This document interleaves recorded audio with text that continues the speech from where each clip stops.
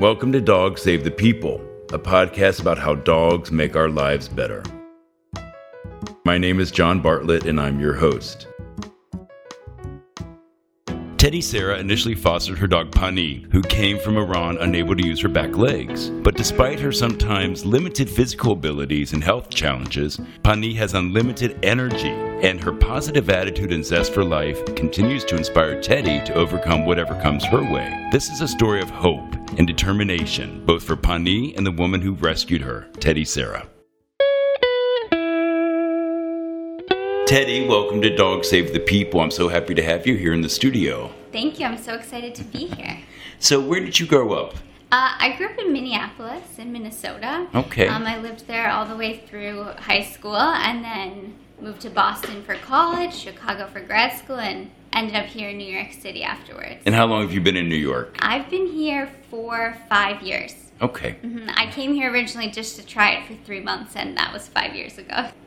I want to start first, you've got a beautiful story, but I want to first talk about a dog that you had, Cody. Yeah. And how he inspired your life. Oh my gosh, Cody was like the first love of my life. I just adored that dog. I got him, I don't know, when I was maybe 12 or something, and my sister and I had just been begging our parents for a dog, and we finally got him. He was a bearded collie. We didn't know about rescue at the time, but now I've learned and I know. But so Cody, we got him. It was the most exciting thing, and I just adored that dog with all my heart. And he, in a lot of ways, influenced my interest in nutrition. That led me myself to become vegan. And when he was about 10 years old, he was very sick. He just was like getting old, like an old dog, and he couldn't walk, and he had bad arthritis, and you could just see that he was struggling. And I took him to the vet, and the vet recommended this book. It's called Dr. Pitcairn's Complete Guide to Natural Health for Cats and Dogs. And it recommended all these holistic treatments and cooking for your dog, making their food. Yeah. And so I switched Cody over because he'd been on kibble forever. Yeah. And switching him made such a difference and added years to his life. And when he did end up dying later, almost 4 years later, the vet said, I hope you know that the changes you made in his life added these extra 4 years. And so that was super influential, and just to love a being that much was just incredible. And then to lose him I was with him. He was our family dog, but I was alone with him when he passed away. Oh, wow. It was absolutely the most horrible and traumatic day of my life, because if anyone has had a dog suffer from that, you know that they suffer incredibly, and it's so hard to watch. But I think in a lot of ways it helped me. It made me a more spiritual person. It made me work on how can I grow and live in this world when these are realities, that you'll lose people and things that you love. And I have 2 rabbits also, and one of my rabbits passed away in the fall, Henry. But so when he was dying, I thought of Cody so much, and I said, how can I be more present for him and not lose it and spiral and think about how torn up I'll be without him? And his death ended up being such a peaceful experience, and not one that destroyed me the way that Cody's death did when it happened. And so I felt, even though what I went through with Cody was so hard, I was so grateful that that had happened, because it changed who I am as a person and my ability to deal with when Henry passed away. Wow, that's amazing, because I know that it's part of the contract that we have with our animals. Yeah. And when I lost my first dog as an adult, it just, I was almost bedridden for a couple of days. Absolutely. And now going forward, although every time I do lose a dog, it's very sad. And when I think about losing the dogs that I have in my life now, I have 3 dogs. Yes, so hard to think. It's hard to think about, but I also know that it's just part of our life. And I love your attitude and what you learned from this about being more present. Yeah. And trying to see the beauty and how sacred it is. It really is. It can be very magical, even though it can be heartbreaking at the same time. Absolutely. And it took me a long time to get over Cody's death. I was so traumatized by it. But a big thing that helped it, and I'm sure we'll talk about, was when I got interested in animal rescue here in New York. And that absolutely saved me and showed me that I could love again in such a big way.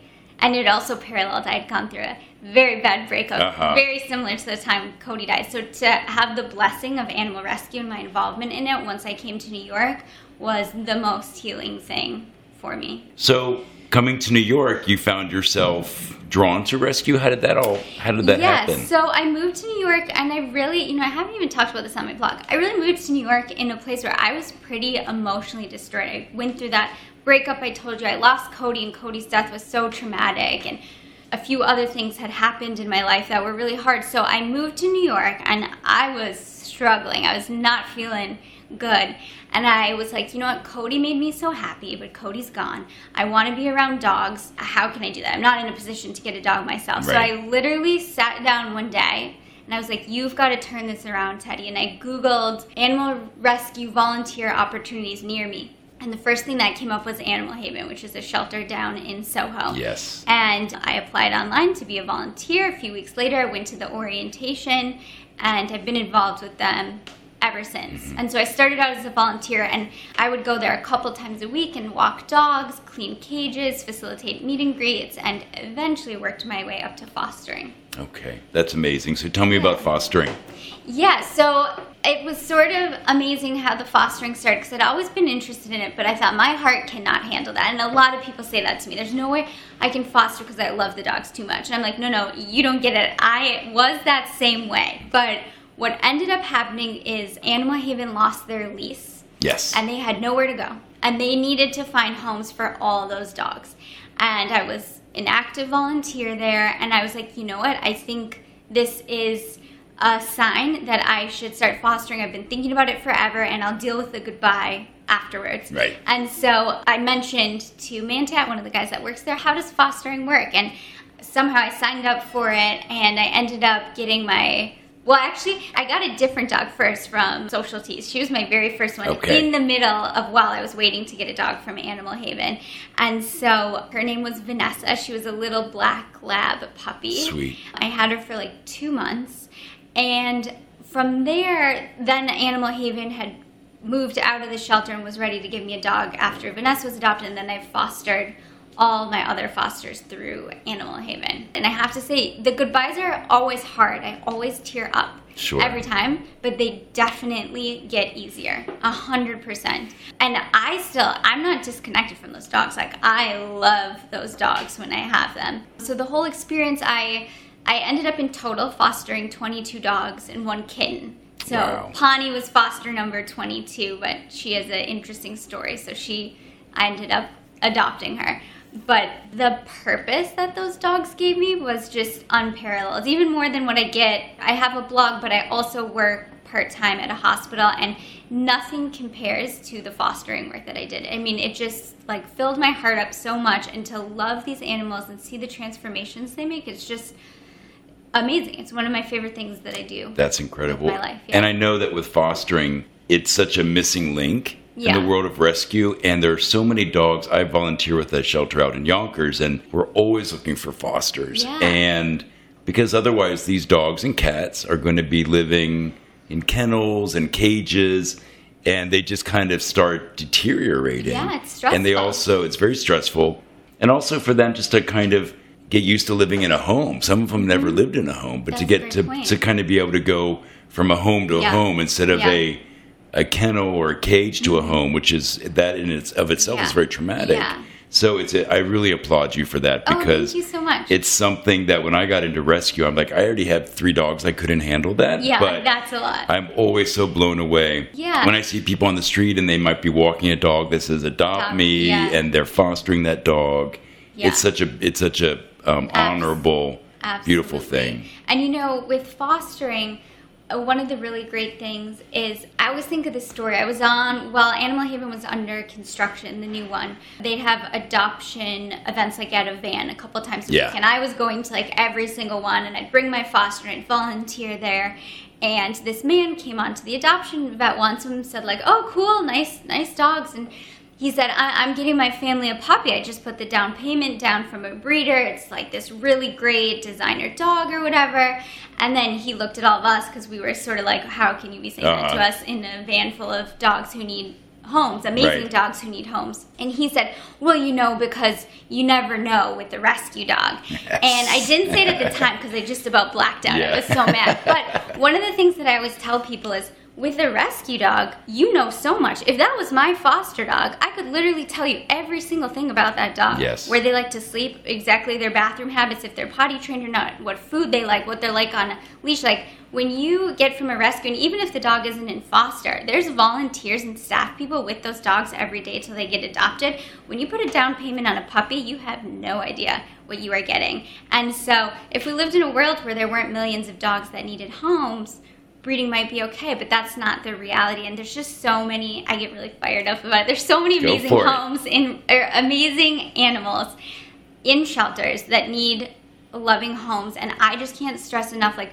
there is nothing inferior about a rescue dog. They're amazing. And so many of the rescues were purebreds that people who were bad owners got rid of. Exactly. And so, I just can't stress rescue enough. I agree with you. No, I know. And my friends who do have dogs from breeders, I totally get it. And I understand. But at the same time, I mean, for me, it's about rescue. Yeah. So. And the thing for me was, like I said, Cody, who I loved so much, he was from a breeder because we just didn't know. And that's why I like to use my platform, my blog, and my Instagram to talk about rescue, because I think if people really knew, like if they really came into a shelter and saw all the dogs, they'd realize how amazing it is and how there's no need to go pay thousands of dollars also for a dog that isn't even born yet, when there's all these amazing dogs waiting for their forever home in a shelter. So let's move on. So you had 22 foster dogs and 1 kitten. Yes. And then a dog named Pawnee came into your life. So tell me about her. Yes. So in my fostering, I'd sort of worked my way up to more complicated cases and some special needs dogs. So I had a blind dog, a deaf dog, a blind and deaf dog. Right before Pawnee, I had 2 teeny tiny little puppies that had been in the hurricane in Puerto Rico. So I'd had some tough cases, and so Mika at Animal Haven called me or emailed me or something one night and said, hey, we have a new special needs dog coming from Iran. We think she's paralyzed. We don't know for sure. And we don't know the bathroom situation, but she'll be here tomorrow. And I was like, ooh, it sounds really complicated. And I was like, but you know what? I think I'm ready. I'm ready for the challenge. And, the thing with fostering is, worst comes to worst, if I really couldn't do it, I could return the dog to the shelter. It has somewhere safe to go. That never happened. But Pawnee was flown, and I didn't know anything really about her story at the point. She was flown from Iran to Atlanta. She spent 1 night at a temp foster down there. And then she flew to Animal Haven and spent 1 night there because I had work, so I couldn't pick her up that night. And the next day, I went and I picked her up at Animal Haven. And it's so funny. I always say the first 3 days of fostering, I'm like, ooh, what did I get myself into? This is too difficult. Like with every single foster. And then by the end of day 3, I'm like, oh my God, I love this dog so much. I'm just obsessed with it, and they're amazing. And so I remember I went to pick Pawnee up, and I was really missing the puppies that had been adopted, because that had been really recently. And I remember I saw Pawnee looking in a cage. Now, I think Pawnee is the cutest thing ever. I'm obsessed with her. And I remember being like, she's not that cute. Like, trying to talk myself out of, like, falling in love with her, because that's what I always do the first few days.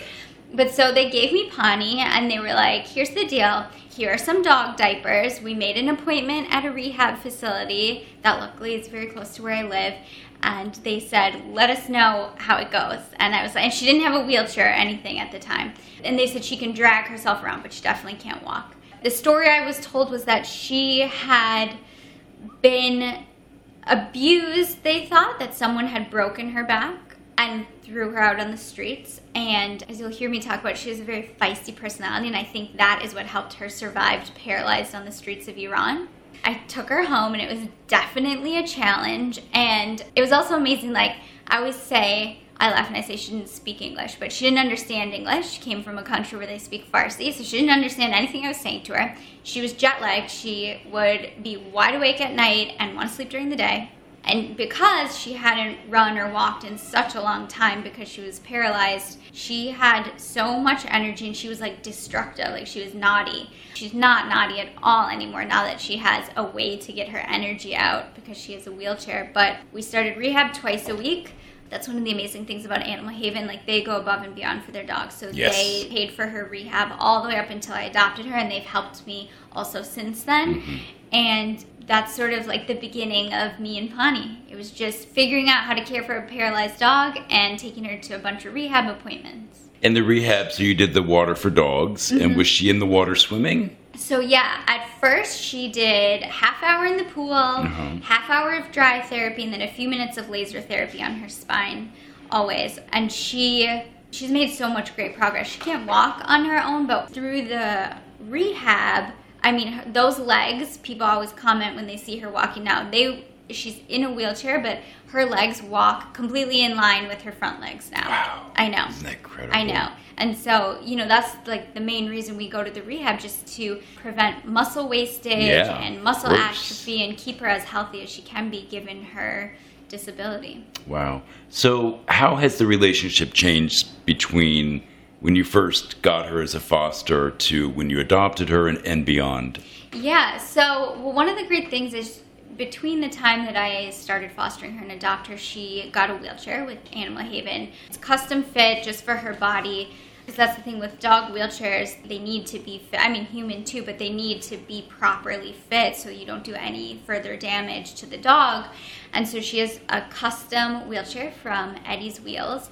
And she became such a better and more well-behaved dog once she had that outlet for her energy. I mean, she's not the kind of dog that would destroy anything now. She would never chew a shoe or a carpet or the things that she did when I first got her. So that has made it, and I say that with a lot of rescues. Like, if there are some issues in the beginning, they will get better. And same thing with the any new dog that you get. Puppies are crazy. Puppies do stuff. I don't care where they're from. Puppies are crazy. And so it always gets easier, and that's happened with me and Pawnee. It got a lot easier, and I just love her. I love her so, so, so much. The two of us are just like a team. We do so much together. Anywhere I can take her, I try to bring her with. And I think she's so grateful to me because I've given her this life off the streets, and she feels safe and secure and comfortable, and then she gives me so much purpose and happiness and love every single day.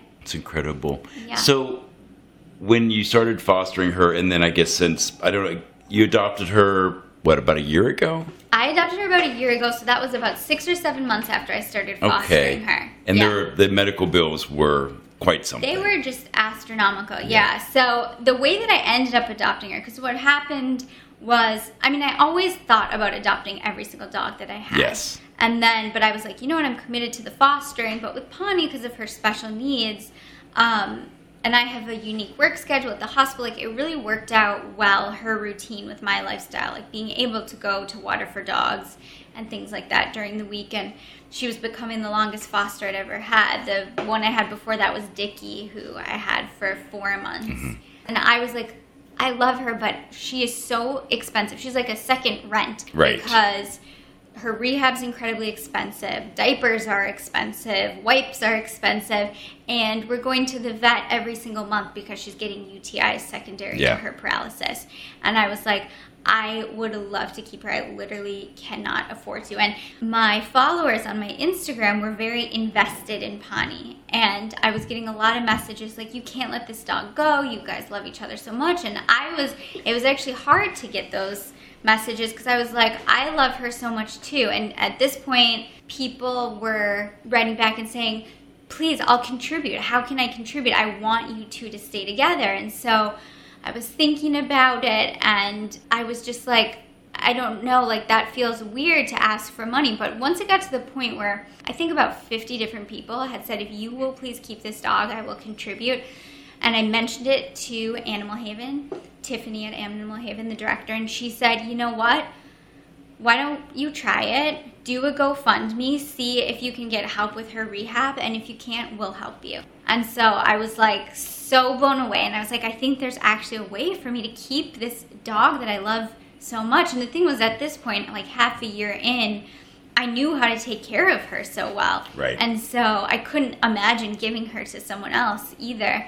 And so it was really amazing, and I'm so grateful to my followers and all their friends and family, because we did the GoFundMe and it made very quickly $15,000, which helped. And then people asked me to make an Amazon wish list, and I mean, they sent me a year's supply of diapers and wipes and all these things to really help, and it just made it feasible for me to adopt her, to keep her, and say, okay, I'm going to figure out, now that I have this cushion, how I can support her in my own life. And did some things like fought really hard for a raise at work that I ended up getting and things like that, so that I could make it work. But I'm so grateful to my followers, because I never would have been able to keep her without their help. Yeah. That's amazing. Yeah. So what is it like having her on the street? How do people respond to her?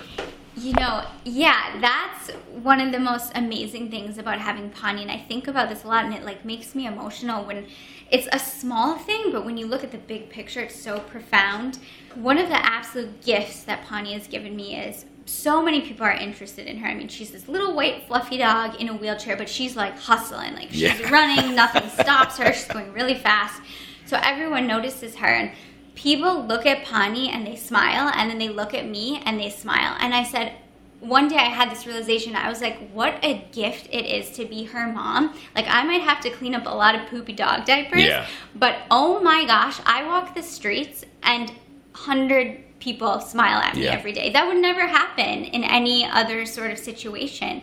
And so she gets so much attention on the streets, and you know, everyone just wants to meet her and say hi to her and ask what her story is, and I think she's really inspiring. It's been nice. We've met a lot of people who are like, oh my gosh, my dog's struggling with this or that, and I tell them about the book that's been so helpful and about Water for Dogs. So it's an amazing conversation starter, and also about rescue, because she looks like a little purebred, and who knows, she might be originally have been someone's little purebred, but it's great to say like, no, she's actually a rescue dog, and look at how great she's getting along in her wheels. And then she like pulls me along, and we gotta keep going. That's beautiful. One of the things I love about New York, living in New York City especially, is that you're constantly interacting with people. Yeah. And when you have dogs, people respond to your dogs, the dogs are responding to each other. Yeah. It's like it's a constant interaction, and you never get lonely. Yeah. I mean, yes, it can be a lonely town, but there's always someone to talk to. There's always someone to talk to, and there's always a way to, in many ways, be of service to others. Yeah. By just saying hi to somebody that may look a little bit lost. Yeah. Or helping somebody on the street. Yeah. And there's something about New York that just, it sings to me in that way. Yeah. And I had a 3-legged dog, and very similarly, when we would walk down the street, people would see him, and he was such like he couldn't just saunter. He had to hop or run because he was missing his front leg. So he was constantly kind of on the move, and people notice. Yeah. People would be in their own head, and they would see him, and they would stop, and they would smile. Mostly, some would jump out of the way, but they would smile, and it really, I think, it just reminds people, like, you know, my problem is so insignificant. This dog is like just getting on with things. Absolutely. And that's what I imagine it is with Pawnee. Absolutely. Yeah, I think she's so inspirational to people, because not only is she like making it work in a wheelchair, like she's killing it. She's running the streets of New York. She can go for a 2-hour walk, no problem. And then I'm like tired, and she's like, Mom, come on, like, what are you doing? We've got the city to explore. Let's go. Now tell me about Pawnee's diet. So I've always been a big proponent of making your dog's food. After Cody was very sick and I switched him off of kibble, because the thing with kibble is I always sort of related to, I grew up thinking like kibble is for dogs. That's what dogs are meant to eat. But the thing is, kibble is very devoid of nutrients. It's like eating crackers every day. Like, it can sustain you, but it's not as good as eating the real thing. And so when I had so much success with Cody, I would make all my foster dogs food, which was amazing to see how well they'd all respond to it. I wasn't doing vegan or plant-based for them because I really didn't know if that was okay for dogs and good for dogs. And so even though I myself am vegan, I would make them food, but cooked food that had meat in it also. And so with Pawnee, what led me to dive a little deeper in her diet is, as I mentioned, she had chronic UTIs, which are a very common problem in humans or animals that are paralyzed. Sure. And so what led me to be like, I really need to change this was the vet had said, okay, so we've tried all these antibiotics. She does have a new strain. Here's the medication for it. And he said, but the thing is, this medication is very toxic to humans. You need to wear gloves when you touch it. Like, it's very important, but it's fine for dogs. Gosh. And I hung up the phone and I just started to cry. And I was like, there is no way I'm putting something in my dog that is that toxic to me that if I touch it, I like need to go to the doctor. And so I was like, you know what? It's time to do something different. And so one of the things I did, we stopped the pool part of the therapy and increased the dry therapy just to see if that would help. Right.